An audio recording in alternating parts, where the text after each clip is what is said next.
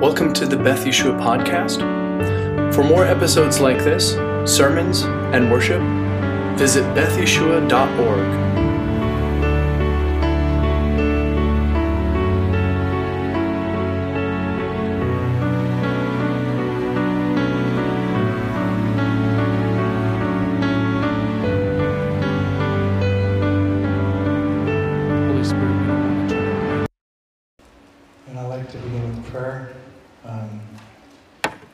So that God would use this time and He would give to each one of us what we need to hear.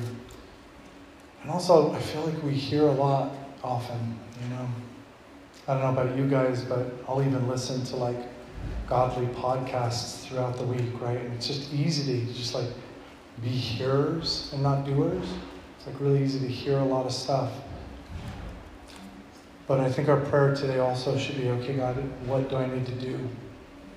What do you want me to actually do? So, Father, we surrender this time actively to you. We surrender our hearts and our minds in love to you. Whatever you want to instruct us in, we ask that you would send your Ruach, send your Spirit, who is an instructor and a counselor. That you would send your Spirit to bring us that message through all of the other noise. And God, the things that you desire to bring transformation in our lives, the things that we need to actually do and implement, we ask that you would highlight those. And God, that you would give us your strength to accomplish those things instead of our own. Help us to lean on your strength and to be transformed by you and empowered by you.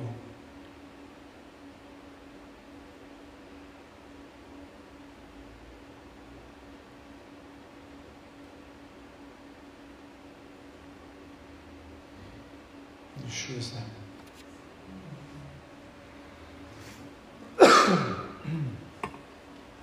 You'll have to forgive me that it's weird. Now that I have scarring in my lungs, it's I have asthma, you know what I mean? It's kind of weird. It's so on windy days and stuff like that, I can feel my chest tighten up a little bit. I just feel it's gross. It's pretty exciting when I wake up in the morning to work out, I'll tell you that. I'm surprised I haven't gotten complaints from the neighbors. It's 4:30 in the morning and I'm out there just coughing my lungs up in the middle of the street. They're probably thinking somebody's dying or that I'm spreading COVID to the entire street or something like that. These days, you cough in public in these days. And it's pretty weird. Yeah. And so God has given me a permanent cough. Hey, that's my life. That's super exciting. Whew.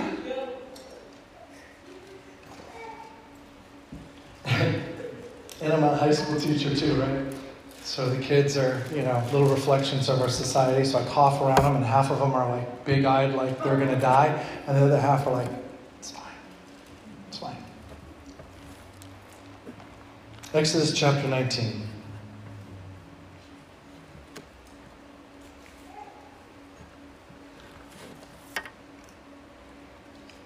I already read the first part of this, but I just want to go back to that verse 5. Now, if you obey me fully and keep my covenant, then out of all nations you will be my treasured possession, although the whole earth is mine. You will be for me a kingdom of priests and a holy nation. These are the words you are to speak to the Israelites.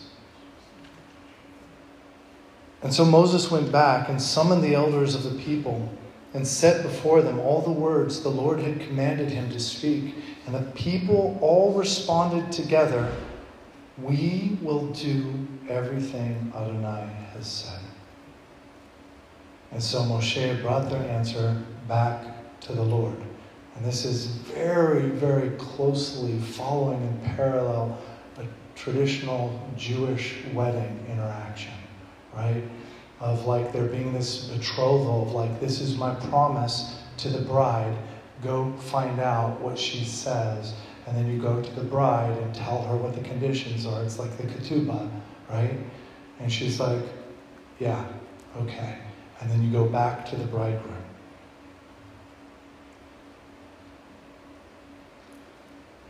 Then Moses told the Lord what the people had said, and the Lord said to Moses, "Go to the people and consecrate them today and tomorrow. Have them wash their clothes and be ready by the third day, because on that day Adonai will come down on Mount Sinai in the sight of all the people."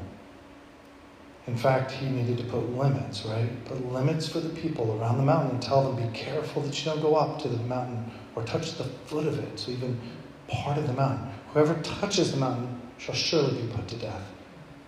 He shall surely be stoned or shot with arrows. Not a hand is to be laid on him.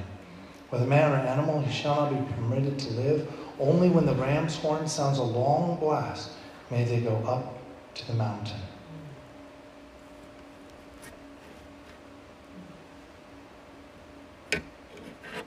I felt as I was going through this that there was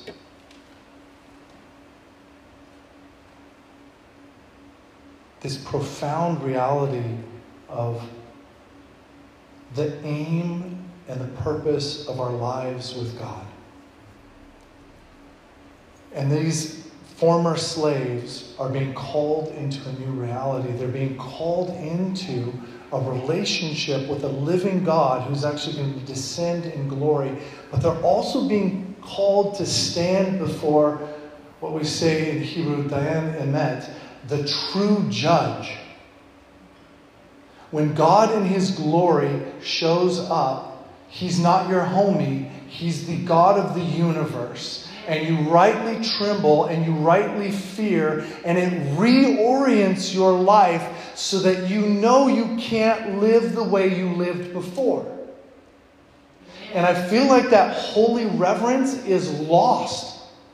We try to even downplay it in the scriptures when we read that we're supposed to fear God, and we tell people, that's not really fear. Yeah, it is. If we went before the living God, as we see people go before the living God, they fall on their faces, and it's not just out of respect, it is out of fear and the glory of the living God. You will stand, I will stand before the true judge, and he will pierce into our hearts, and he will look at our lives. And there is no escape from that. And I often have conversations with some of my students, and they don't like this.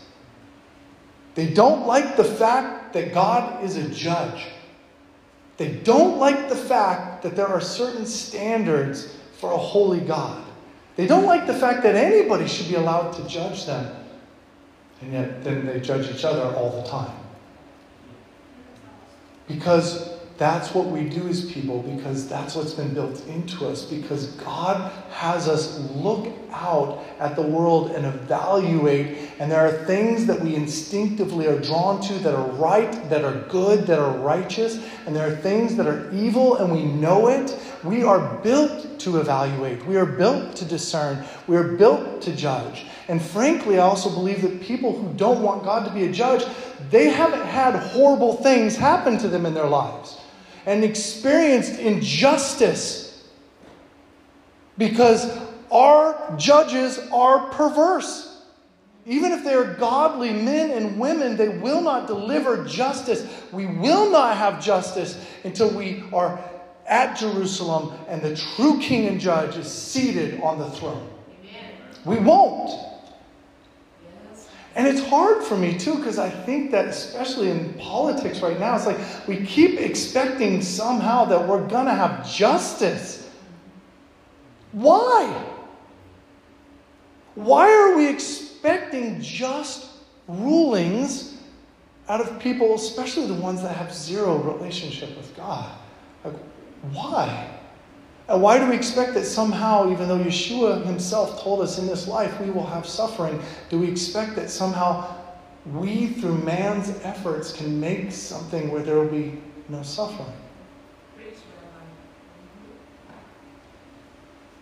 And when we have that proper fear and that proper respect that we are going to show up before a judge, things tighten up inside. It's like walking into a room of students, and they don't know you're there, and you see how they behave, and then one of them recognizes you, and everybody in the classroom gets really straight, and they're like, "Oh, hey, Mr. Rubinstein." Our behavior changes when we know that there's accountability. And that's what God is calling the people to. It's not just the blessing of being treasured. It's the responsibility of what that means. That our lives need to shift so that we no longer live for ourselves, but we live to be a royal priesthood. Which means we have a responsibility to intercede on behalf of the people even when they don't know that they need intercession. That we should go out and present to them Messiah when they don't even know that they need him. We have a responsibility, and it shifts our focus, because then I'm not living for the approval of these people. I'm living for the approval of Dayan, Emet. I'm going to stand before the judge, and I want to hear, "Well done, good and faithful servant." See, this is the part I think that the Stoic philosophers got right. It's so easy for us to get lost in the minutiae of our lives and not have something that we're aiming for. What they totally don't understand, though, these philosophers, is that we need a heart shift so that we can aim for what is proper. And I'm reminded also of the writings of C.S. Lewis, who wrote, "The enemy doesn't particularly care what you're distracted by. He just wants you distracted." So he'll bring anything into your life if that prevents you from having your eyes on what you're supposed to be headed towards. And then I think sometimes we think, okay, well, that was the call of the Jewish people. Royal priesthood, holy nation. And that's, of course, where 1 Peter comes in, right? So let's look at 1 Peter. It's almost the exact same wording.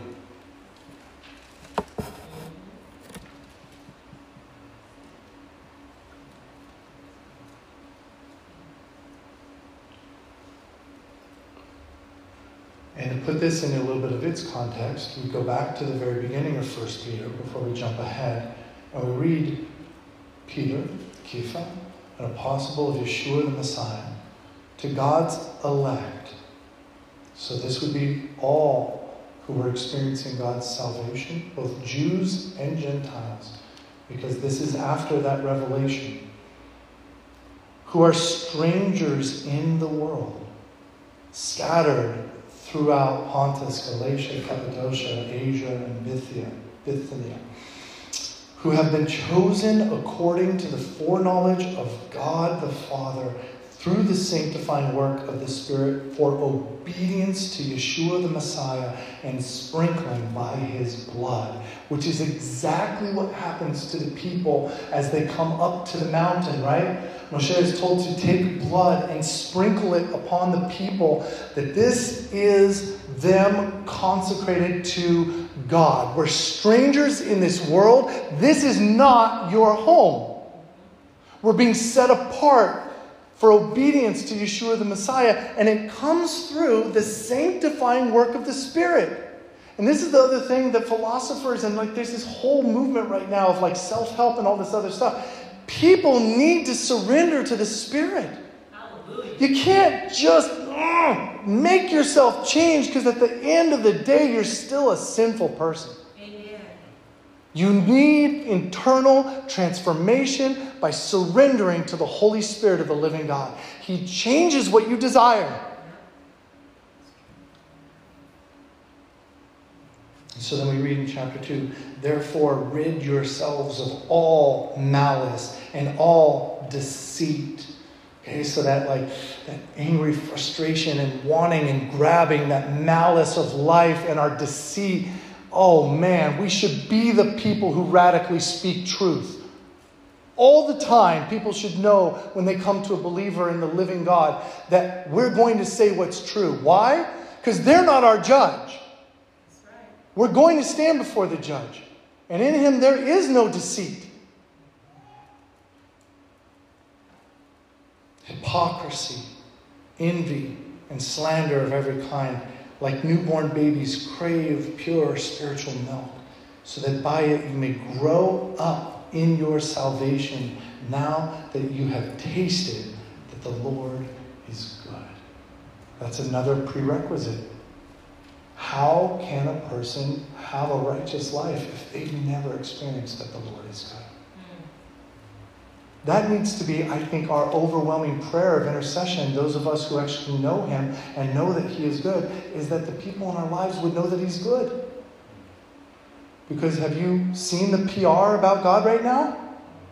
It's that he is a horrible, vengeful, terrible God, which is a lie from the pit of hell. Because the opposite is exactly true, that he gives grace upon grace upon grace, and love upon love upon love, and he draws people to him in loving kindness, and out of that, then we desire to serve. We can't even really rid ourselves of all malice and deceit and hypocrisy and envy and slander of every kind until we get a hold of that milk, until we get a hold of that transformation, until we recognize that he is good.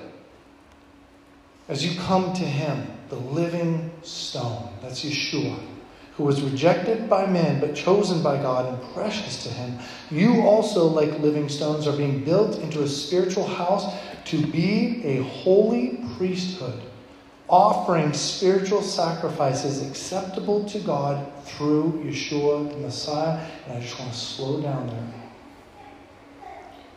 You are like living stones being built into a spiritual house to be a holy priesthood. And this has echoes of the reality that we are temples of the living God. And it is the Spirit of God living inside of us that transforms us and makes us holy. We follow the instructions for the tabernacle, but until God shows up, it's just a tent.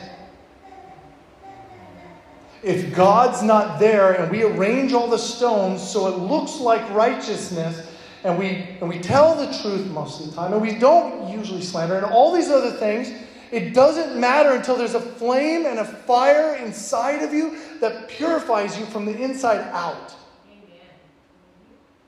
And that's what God has designed us for. He's designed us to be like these little holy temples that are wandering around and bringing light into the darkness everywhere.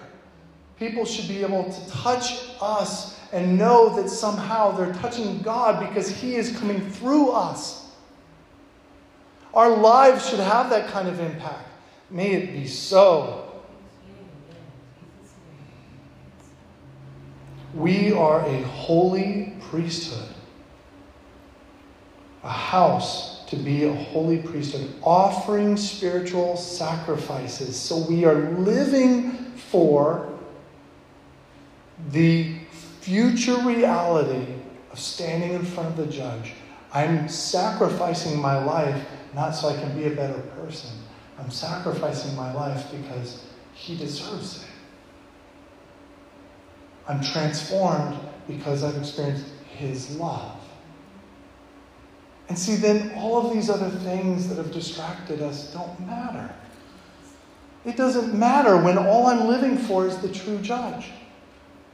What this world does to you and how unjust or unjust it is does not matter.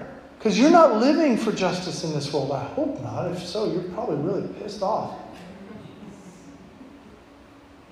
And we are, right? We're angry right now because we're not getting justice. That means we're aiming at the wrong thing. Our eyes are not up on the reality of who we're laboring for, who we're ministering for. Yes, it spills out onto other people, but I'm not living my life for them, for their approval, because then that could shift us, can't it? Like when I start living my life so that I need the approval of men, then my sermons become pretty different.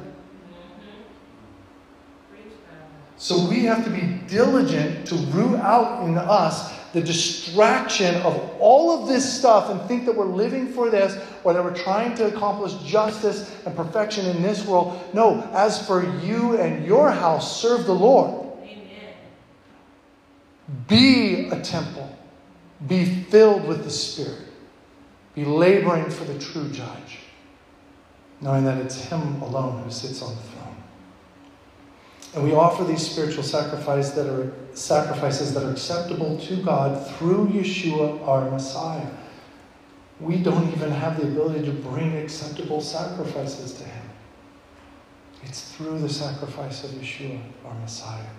And we do this so often. We labor for things, and it's not what we're even to labor for. For in Scripture it says, "See, I lay a stone in Zion, a chosen and precious cornerstone." This is prophecy about Messiah, who was the cornerstone. And the one who trusts in Him will never be put to shame. Why? Because everybody's mouth is going to be shut on Judgment Day. And you're going to just stand before Him. We can't be put to shame because we're not living for people. It is people that put us to shame, most of the time at the inspiration of the enemy, because he loves to blame and destroy and divide. That's what he does. Who cares? Who cares what man does to you? You're not working for them. You're working for Adonai. Now to you who believe, this stone is precious, but to those who don't believe, the stone the builders rejected has become the capstone. Even though they reject Him, He is the capstone. And He is a stone that causes men to stumble and a rock that makes them fall. This always reminds me of the time that we spent on the road with Jews for Jesus. You can have a spiritual conversation with Jewish people about anything. You can talk about Buddhism. You could talk about like any other religion. It didn't matter at all. Eastern meditation, whatever else. But the moment you mention Jesus, conversation changed. Well, you're one of them. That's why on our shirt it said Jews for Jesus. He's a stumbling block. And we're not trying to hide it. This is who we love. So it's okay for you to get tripped up. And people would. I remember people trying to spit on me in the subway in New York. A little old guy. And he was really upset. I think he was upset because of his family that had passed in the Holocaust. But in his mind, Yeshua was the cause for that. That's heavy. And that's not who our Messiah is, but he wouldn't even stop and listen.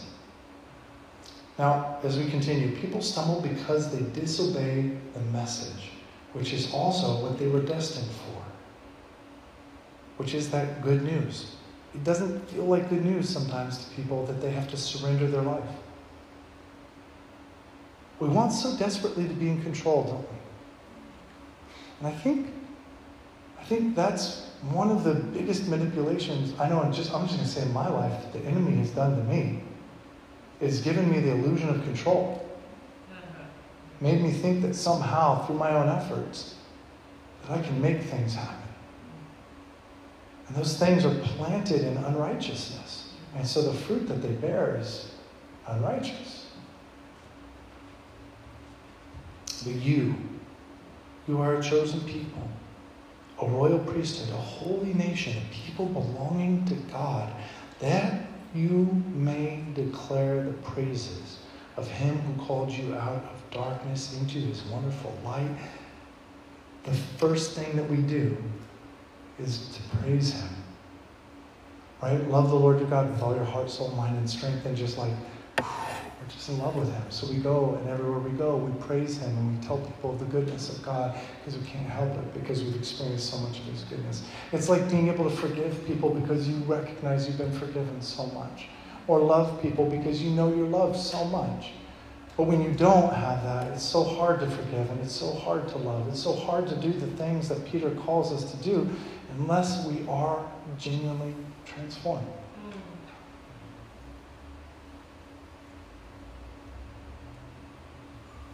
Once you were not a people, but now you are the people of God. And this is really cool to me because we have this issue uniquely in Messianic Judaism of Jews and Gentiles. And people are like, well, what's my role? And what's my role? And what are the things that I'm supposed to do? And what are the things I'm not supposed to do? All this other stuff. And this beautiful, sweet thing is happening here where Kifa is saying, no. Those of you who love Messiah, you are part of the royal priesthood. All of us, Jews and Gentiles. Now, we may have unique things to do that God calls us to, but we are all part of the royal priesthood. We all praise God together, and I think He likes that. I think that God enjoys the reality of tearing down that dividing wall. And it's really interesting here because when you look at the translation, it says, like, you're no longer like the pagans, right? Live such good lives among the pagans, which is actually like kind of goyim, like this idea of the nations. But they're translating it as pagans. But if you go back to Torah, this is the distinction between Jews and Gentiles, right? You have the Jewish people and you have the nations. All of the surrounding nations who don't necessarily know God. And so it becomes kind of conflated with them being pagans, which is not always true because many of them worship the one true God and came into the nation even, right? And so what he's saying here is that, like, everyone who loves God is actually part of that priesthood. And so when you go out to the nations then, Jews and Gentiles, when we all go out, we show them who God is by our lives.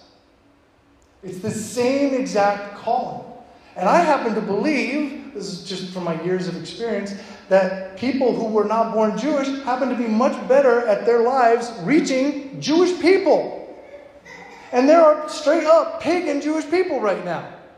They got Jewish blood, but they do not have the blessings because they are not in love with Messiah and they don't even know Him. And people who are not of Jewish descent and bring that good news and live that life, provoke them to envy. They can't figure it out. What is different about you? And I also happen to think that the Jewish people, those of us who are Jewish by descent, we have a gifting to reach out to those who are not Jewish. They are also kind of tripped out by us. Like, what are you? I mean, the other day I showed up for a time of prayer. It's really cool. One of my colleagues was like, hey, there's a lot of people that are sick from COVID. A couple of them are in ICU. Can we get together after school and pray? I was like, I'm going to support that. Yep. And there was like 20 people out there praying in the amphitheater for healing. And I showed up and they're like, why is Rubinstein here? It's really cool. And it was like this, like, oh, like all these little conversations are going to open up now. What exactly are you? Well, I'm a Jew, but I love the Jewish Messiah just like you do. So there's this blessing that comes from it. When we have our eyes on that future reality, our lives come into order. It's like not having to wrestle with whether or not you should do something because you know who you are. I am not the kind of person who lies because I'm going to stand before my Father. And I want to hear, well done, good and faithful servant. I am not the kind of person who's going to allow that egregious sin to just hang out in my life because I know that I need to be a light to the people that are around me. And I can't laugh at the same things that they laugh at. It shifts because it becomes who you are. You are a child of the King. And if you are in love with Messiah, you are part of a chosen people and a royal priesthood. And we have a duty to this world. We have a responsibility to serve this world even when they don't know how. They don't even know why, and they wouldn't even necessarily want us to. And then I was just reminded of 2 Timothy. We'll conclude with this.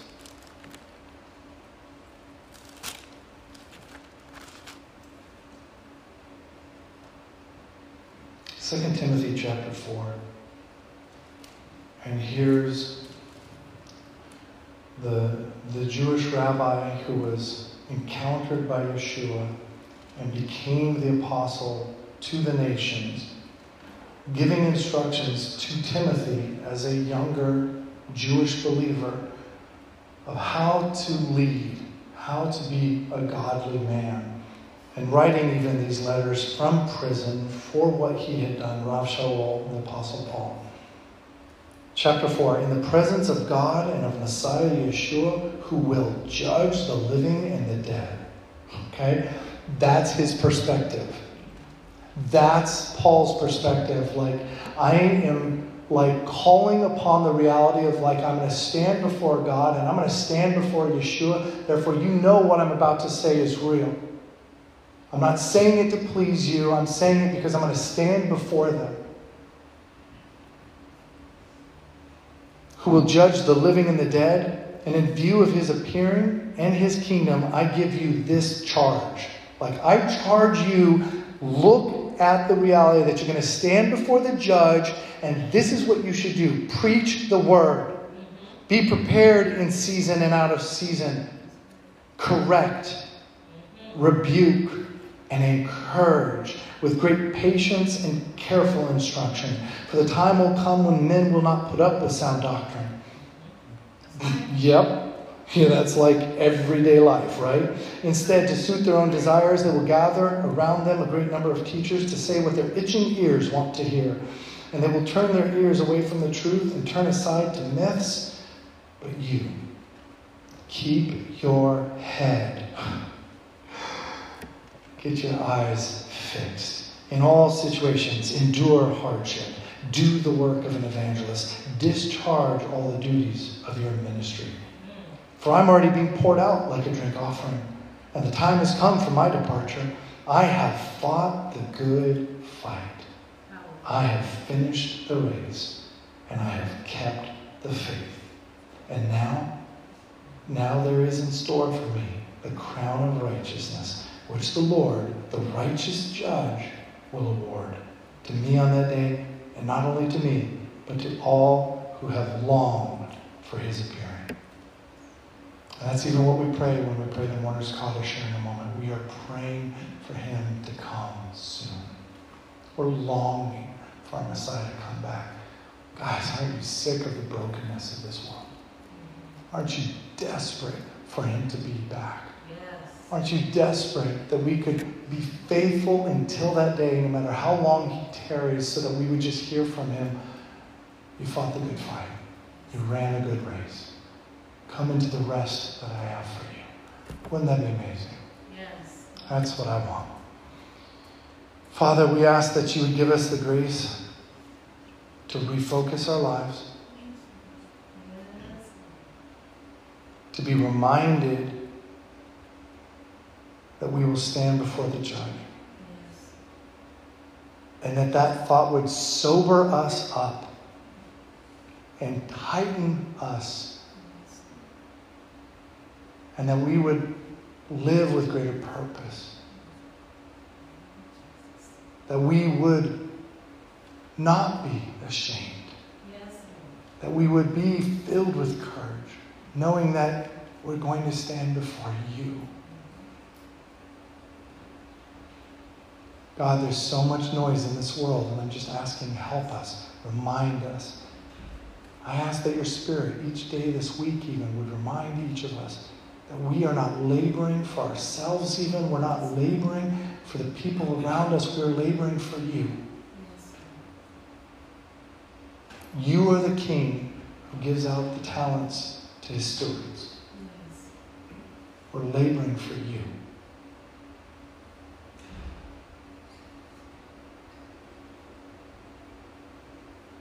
God, if we have things that we're doing in our life out of our own strength, help us to recognize it.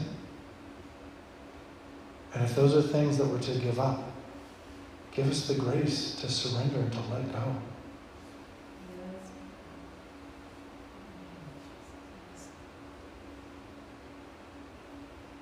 Help us to be only busy with what you want.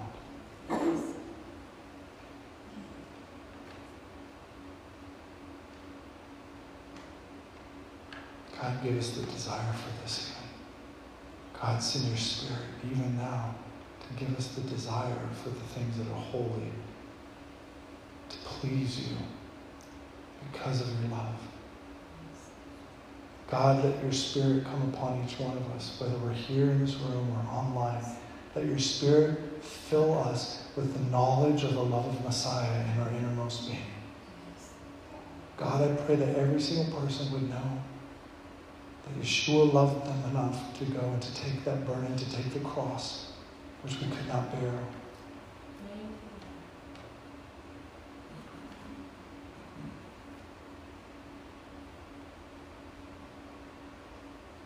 Fill us up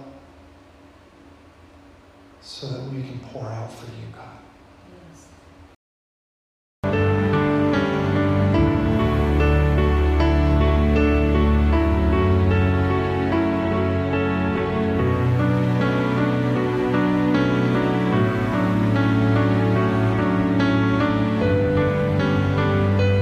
Thank you for listening.